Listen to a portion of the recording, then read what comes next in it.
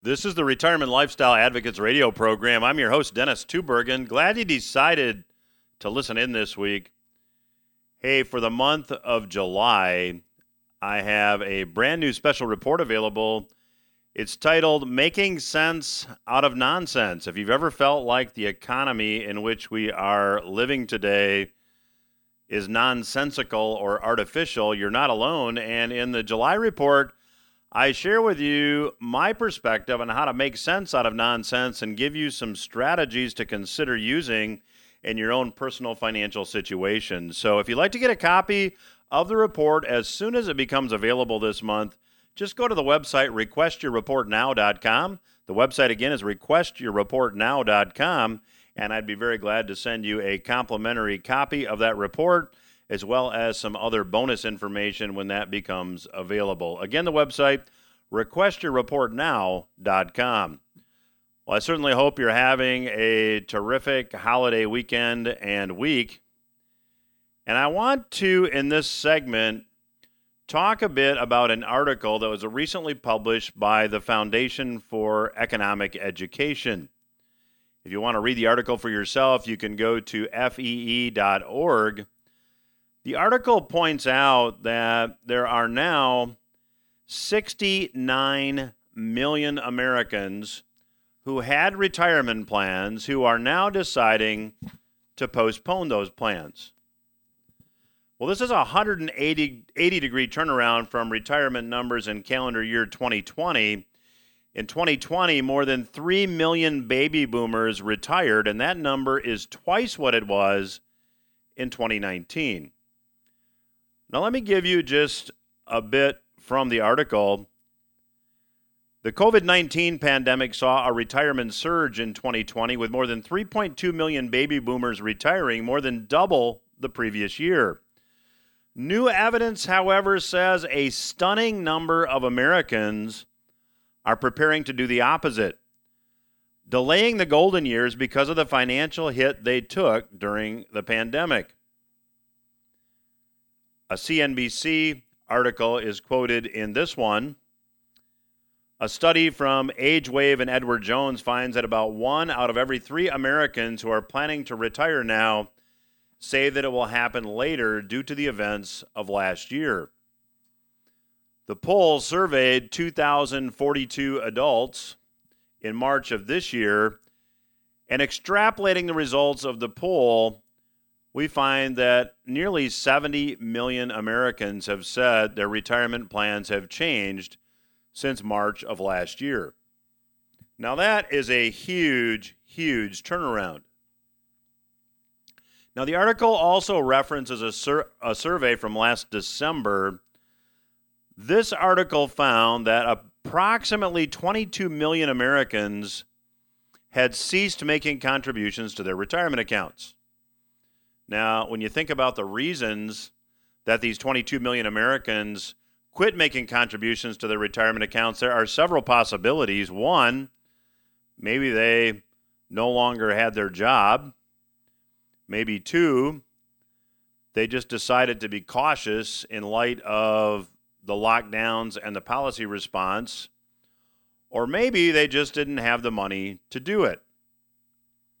Well, as a little time passed, by April of this year, out of those 22 million Americans who had stopped making contributions to their retirement accounts, only 8 million of them had resumed making contributions to their retirement accounts. So that meant a little simple math, 22 million minus 8 million, 14 million have not resumed making contributions to their retirement accounts.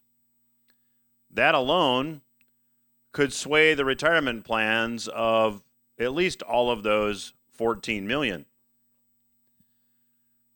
Now, there's another survey, lots of surveys, that was cited in this article as well. This survey was conducted by SurveyMonkey in January of this year, and it found that 46 million Americans had their personal savings wiped out in 2020. That implies, if you think about it, that the reason many of these folks with retirement dreams are deciding to postpone retirement is that they're not even in a position to resume contributions to their retirement accounts. Now, the CNBC report that I just noted says this, and I quote, "Pre-retirees were more negatively impacted by the pandemic compared to retirees. 44% of pre-retirees were negatively impacted, as compared to 22% of those who were already retired." Now, the article says impacted by the pandemic. I would argue, and I'll chat about this in the next segment with my special guest today, Mr. Jeffrey Tucker. Many of you probably recognize Jeffrey as a returning guest. He's a prolific author, commentator, and likes to look at things from the perspective of liberty. So I thought he would be an especially appropriate guest for this holiday weekend. But getting back to my point, it is the response to the pandemic, at least from an economic perspective, that's how we look at things here. The response to the pandemic was more devastating to pre-retirees than the actual disease was, because the response affected all pre-retirees. And again, the CNBC report notes that 44% of pre-retirees were negatively impacted by the pandemic. So, in that light, let's look at the obstacles that have come up in the last year to someone who wants to have a stress-free retirement. If you have a dream of retiring stress-free, you now, in the last year, have some additional obstacles to very seriously consider. And I would argue that the 69 million Americans who say their retirement plans have changed since March of 2020 are thinking exactly what I'm about to talk about with you here. There was undoubtedly, and regardless of how you look at things politically, there was massive government spending in response to the lockdowns. And when you look at how this massive government spending was funded, it was funded largely through newly created currency. All you have to do is go to the website of the Federal Reserve, and you'll see that the Fed has a balance sheet with more than $8 trillion in assets. Now, where did the Fed get the money to buy these $8 trillion in assets? Largely government securities and mortgage-backed securities from member banks. If you said they created the money, you would be exactly right. So when you look at the balance sheet of the Federal Reserve and see that there's $8 trillion there, that is simply a good approximate measure of the amount of new currency the Fed has literally created to buy these assets. And all this newly created money is now leading to a very predictable conclusion. Inflation is rearing its head on a large scale. That makes it more difficult for aspiring retirees to save.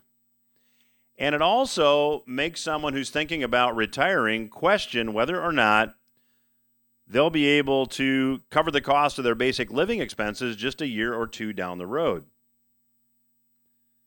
Now, there was an article published on MSN Money that really outlines what a lot of Americans are presently going through. I will cover that in the last segment of today's program. But there is a large segment of the U.S. population now that are having a lot more difficulty putting food on the table and keeping shelter over their heads. I expect that this problem will become a lot more apparent in another month. Many of you are probably aware that the moratorium on evictions was extended for a month from the end of June to the end of July. But assuming it's not extended again, from the research I've done, there are 10 million Americans that are behind on their rent that could be evicted.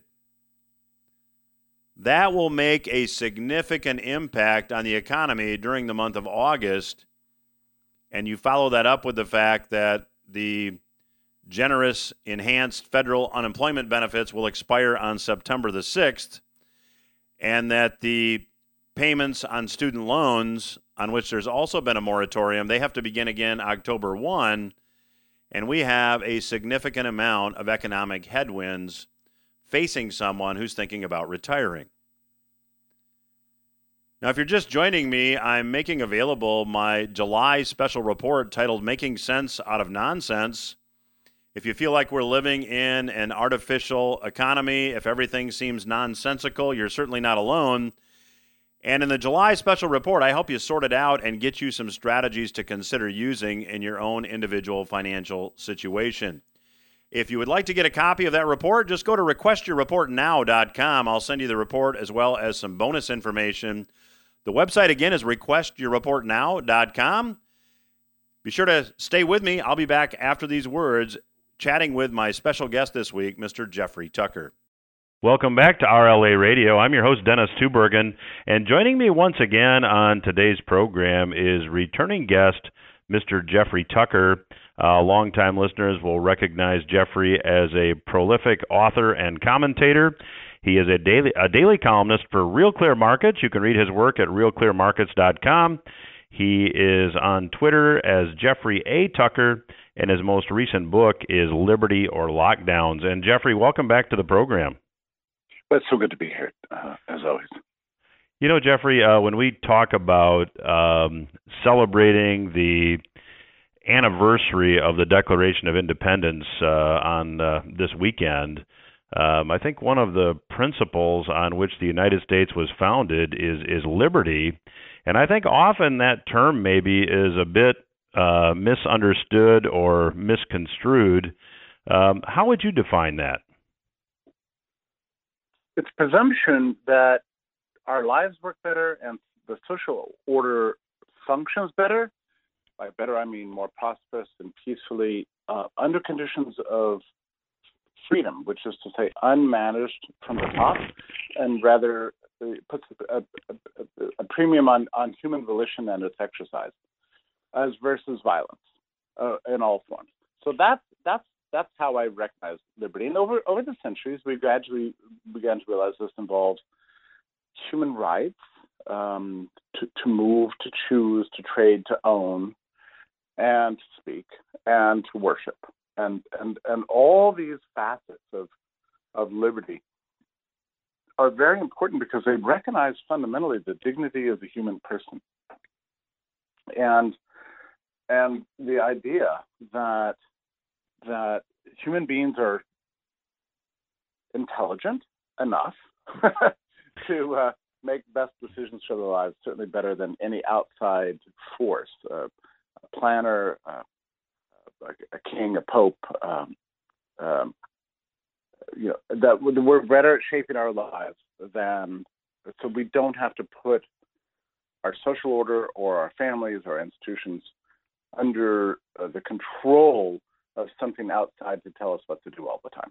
So that's the essence of what freedom is. And it's I would say the single most important idea to emerge in the history of humanity, because it's what unleashed so much prosperity and long lives and good lives, and actually, I would say moral lives and a coherent, orderly social order. So, Jeffrey, given that the founding fathers had this vision of freedom and liberty, how do you think they would perceive the United States today and the current health of liberty? Well, it's in grave trouble. I don't think we fully realized how fragile the system was until last year, when it was all taken away from us. Our businesses were shut, our right to worship was curbed, our ability to travel, even the right to leave our homes. And when we could leave our homes, we had to use a government-approved piece of face covering, and it was really an attack on liberty, in the sense that, when I say the freedom to manage your life, it's not just about speech and that sort of thing. It's also about a perception of what's good for our bodies and our lives and our health. right? So the public health takeover of 2020 embedded within itself a presumption that you and I did not know what was best for us. We could not assess the risks of disease. We had to depend on our masters to tell us what that is. There's a holistic view of the social order has to be completely turned over towards disease mitigation from this one germ, and that you and I did not know what was best for us, and that we had to just comply, obey, and if we didn't, we were disruptive, disloyal, and deserving of approbation, coercion, fining. And so, yeah, that's the opposite of freedom. Now we're through with that now, for the most part, in most parts of the country. Not most parts of the world, but in most parts of this country, and I'm grateful for that. But the effects of that are very long-lasting, I'm afraid, and it's showing itself, in so many ways, in the decline of health generally, the collapse of cancer screenings is going to vex us for years. The CDC's own survey about mental health in America is quite devastating. 43% of Americans are reporting things like hopelessness and depression, anxiety, fear, stress, compared to the previous year of in 2019, it was 11%. So 1 in 10 people you meet had, mental disorders of one sort or another, and during most of our lives, as a result of the lockdowns, now it's more than 4 in 10 people. So this is very powerful. We've seen a collapse in public morality expressing itself in the 30% increase in murders and assaults and burglaries, and general mayhem is the order of the day in most cities. The FAA reports that they're getting 10 times as many reports of unruly and sometimes violent passengers on airplanes.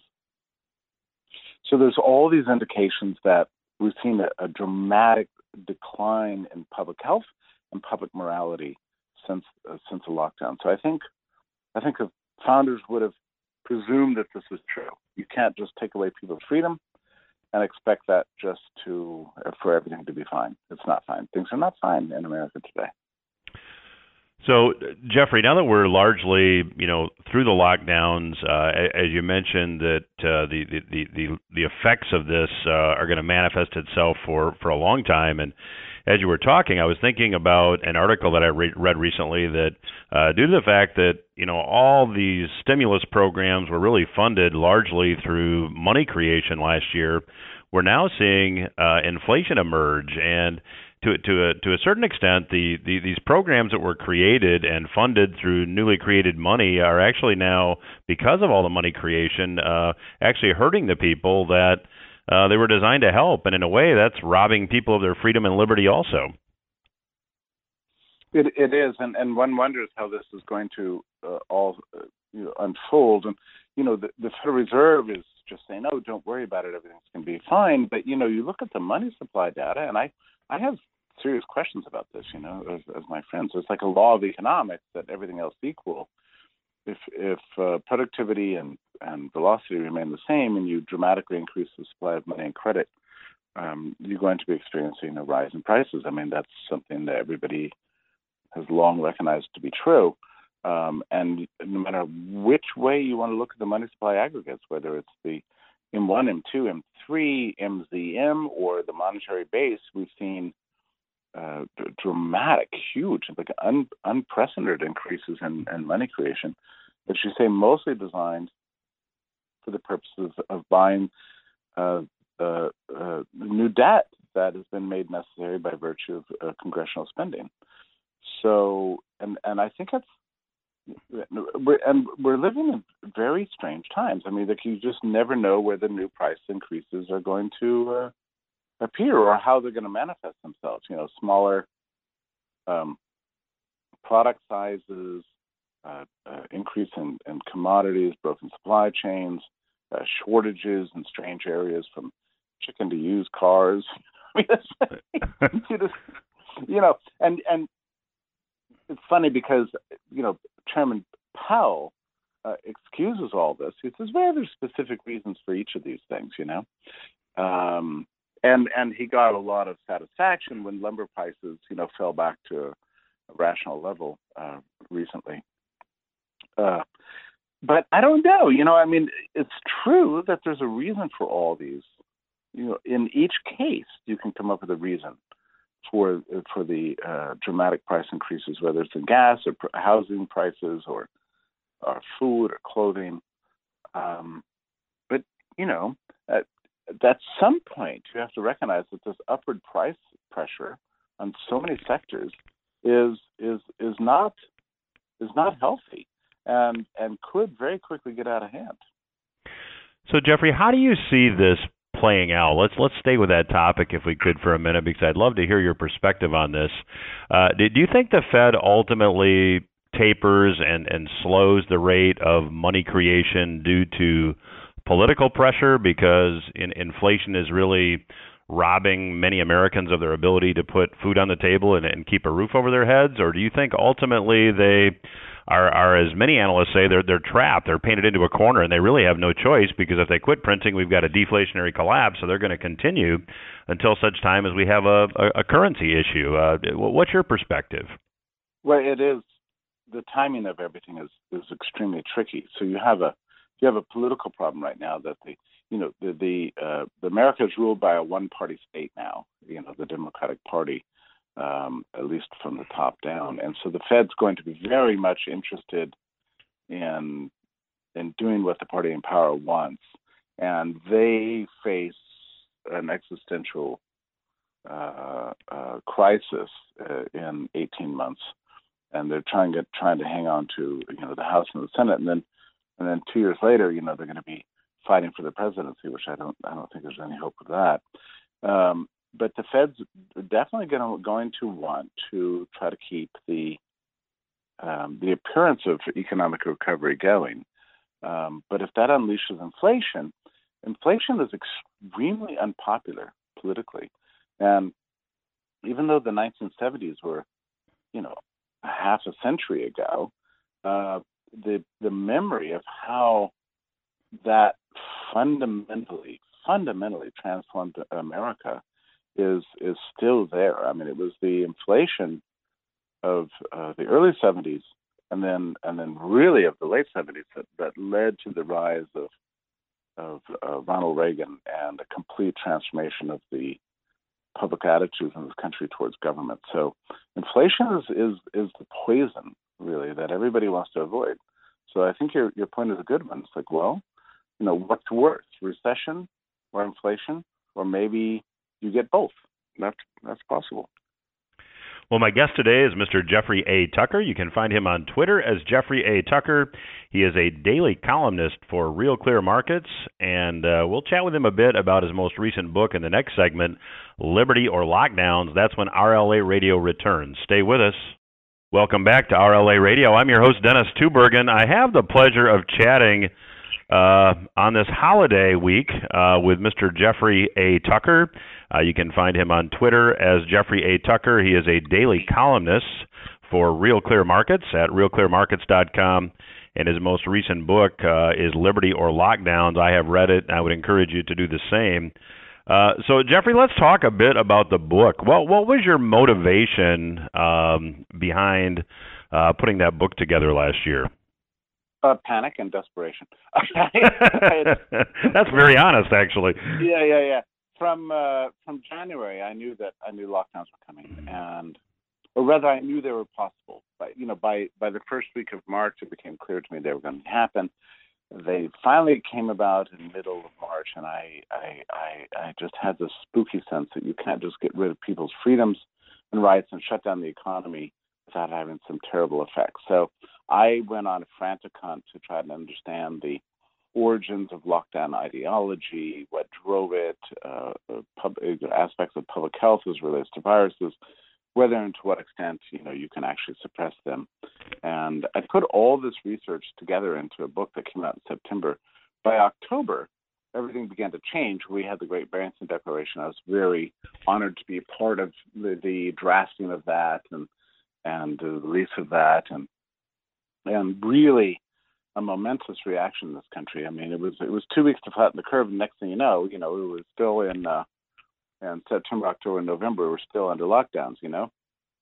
So um, but I think I made that my book made a big difference, and it still holds up. In the book I discussed the past pandemics, whether it's polio or 57, 58, or 67, 68, and 60, 68, 69, 2009, 2006, 2012, and 2013, and all the aspects of virology and immunology as it relates to public policy, and all the players involved. Now, since the book came out, of course, we've had a lot of new information come out, among which the Fauci emails and ever more data coming out about why and how this happened to us, and it's all been extraordinarily revealing. So I'm working on my next book to be published probably before the end of the year, and my book is one of many that's going to come. But we're going to be getting these books out for years, and there's a huge struggle right now in public culture to or a big fight over how it is we're going to understand what happened to us. Was it the right thing, or was it a catastrophic policy? And I think in the end, the good guys are going to win the struggle. I think people are going to realize that what happened to us was unnecessary and unhelpful and actually super destructive of public health and morality. And we have to come to a consensus on this. But the establishment is going to push back very hard. They're going to have all their commissions that will tell us that lockdowns are great. The only problem is that people didn't comply with them enough. That's going to be the normal line everybody's going to say. And certain people are trying to use the lockdowns right now as a way of transforming life in America away from a system of free enterprise and liberty, peace, and prosperity over to a system of despotism and control by managerial elites from the top. And that's what's going on today. And it's exciting times to be alive. And I think everybody needs to be involved in the great intellectual struggle, because how we understand what happened in 2020 is going to determine in many ways what kind of world we want to live in 2021 and following. Jeffrey, you mentioned the Great Barrington Declaration as you were talking, and I think there may be some listeners that aren't familiar with that. Could you enlighten them? Well, it was sometime in late September. I just put my book to bed, and I thought, something needs to be done here. There's not nearly enough people who are opposed to what's happening in this country. I mean, we live in a country with the Bill of Rights and the Constitution, the presumption of freedom. Suddenly it was all gone, and people were in shock. There was a lot of shock and awe and confusion in the land, and I really needed some allies in the struggle. So I reached out to a professor at Harvard named Marshall Kulldorff and invited him to the house, and we just talked a little bit about public health and as it relates to viruses. And he was panicked himself, much more alarmed about the state of America than he was revealing in his tweets. And then 2 weeks later, he wrote me and said, we really need to have a conference, a small conference between serious scientists and journalists to explain to these people, about germs and public health generally. I mean, he very sincerely and honestly thought the problem was that journalists did not understand. So that's why they weren't writing what was true. I mean, we know now that's not the case, right? The real problem was that it was much more fundamental. They were writing what they were supposed to write because they felt like that was what their editors and their owners wanted them to write. Nonetheless, we did hold a meeting, and at the end of which, it was Kulldorff in particular who said, look, we need to memorialize this with some kind of public statement. And he suggested an open letter. I said I didn't think that was a very good word for it. And I suggested declaration. He suggested Great Barrington Declaration because that's the town at which we were held the meeting. And within 24 hours, the thing, had media stories all over the world, because there's three top scientists saying lockdowns are a bad idea. We need to let the virus circulate as it naturally does among the people who for whom it's not risky of severe outcomes, and protect above all else people based not on class, not on race or language or national origin, but rather on the great universalizing principle of age. So they suggested a solution of focused protection while everybody else, lives a normal life. We achieve herd immunity, and we get through this pandemic with as little social disruption as possible. So what they were saying was completely, I would say, like conventional wisdom in 2019. But in 2020, it was quite the shock to hear truth, just basic truths, stated so plainly. Well, you mentioned too earlier in this segment the Fauci emails, and I certainly have not gone through those in significant detail, but I've gone through them enough to know that there was at least a couple occasions at a minimum when Dr. Fauci was saying one thing privately and another thing publicly, and certainly that has added to the distrust, I think, of the American public for authority, for maybe the mainstream media. In fact, I think I just read a survey that 29% of the American public now trust mainstream media, which is shockingly 71% do not. It seems like there's this undercurrent, this grassroots undercurrent growing in the country at this point. Would you agree with that? No question about it. The loss in the faith of the system is palpable, and it's affecting media and public health and government and every aspect of everything. They just don't have any credibility left. And this is why all the frenzy recently about the Delta variant is not really having any kind of effect.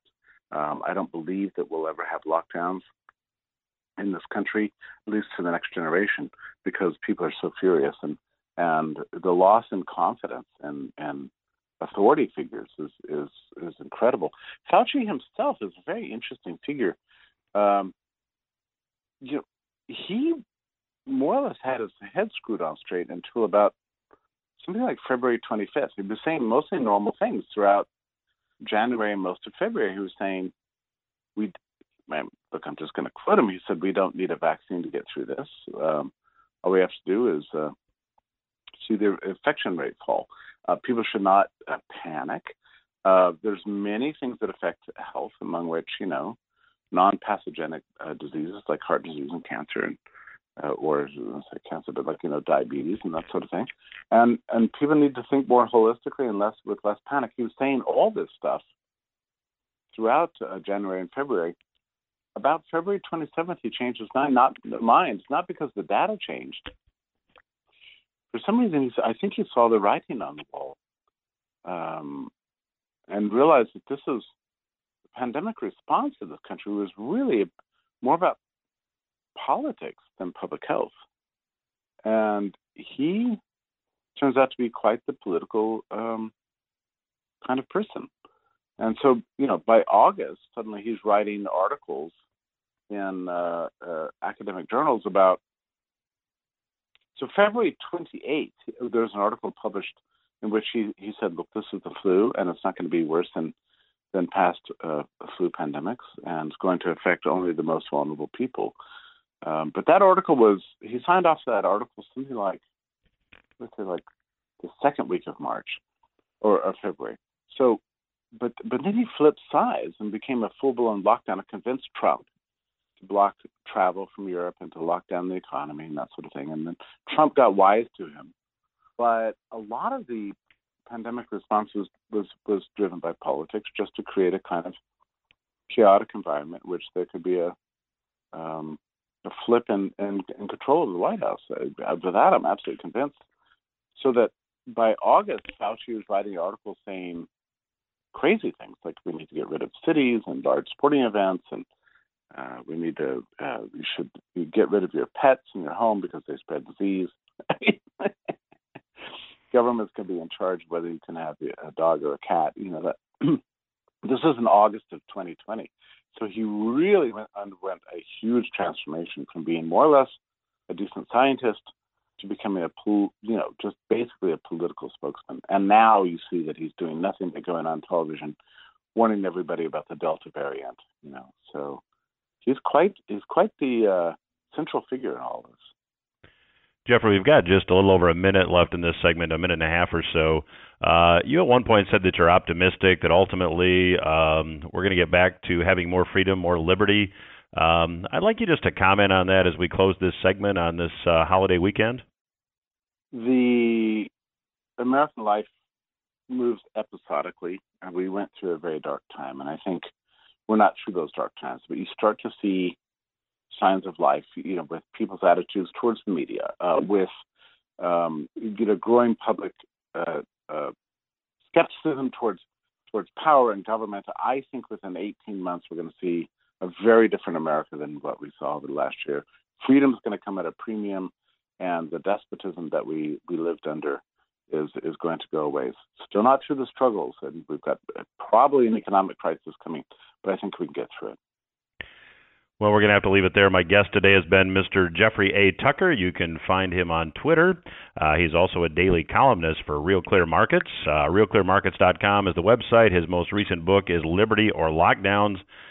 Jeffrey, look forward to your book being released hopefully later this year, and always appreciate our conversations, and thank you for joining us today. My pleasure, Dennis. Thanks so much for having me. We will return after these words. You are listening to the Retirement Lifestyle Advocates radio program. I'm your host, Dennis Tubbergen, and thanks again to my special guest, Mr. Jeffrey Tucker, for joining me on today's show. In the first segment, I talked about an article that was published by the Foundation for Economic Education, and if you're just joining me again, you can read the article for yourself at fee.org. Lots of terrific articles there for you to check out. But the 69 million Americans that have decided to defer retirement, many of them, according to the article, have changed their mind in the last year.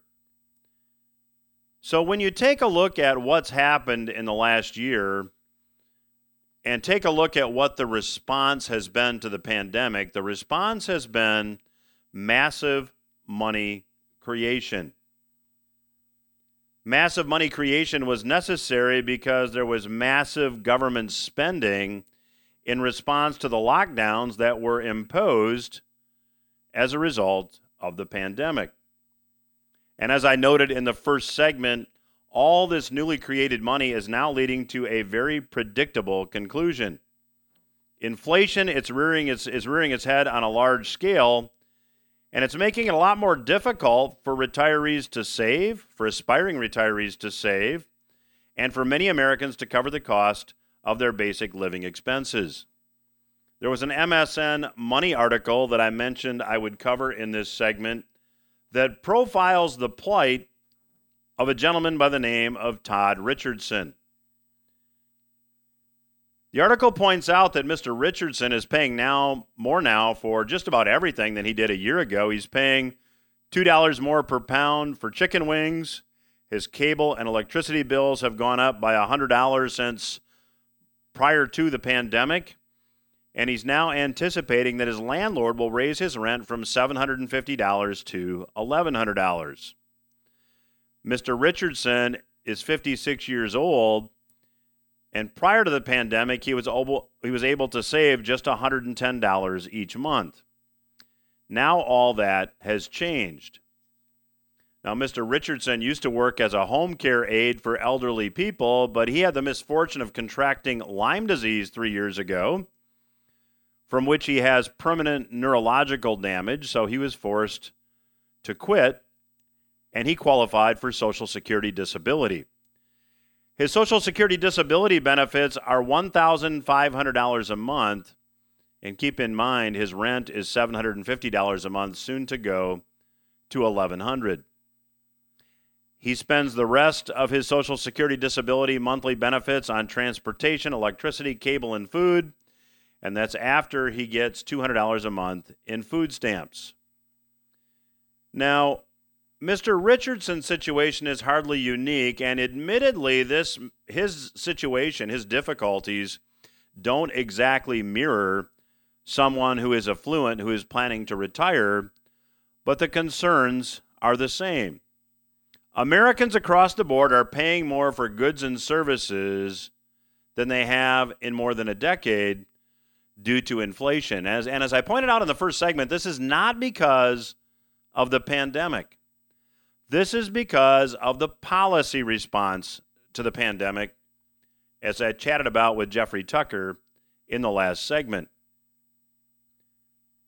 Going back to why 69 million Americans have decided to postpone retirement, you have to ask, why retire when one doesn't know the purchasing power of one's savings just a few years down the road?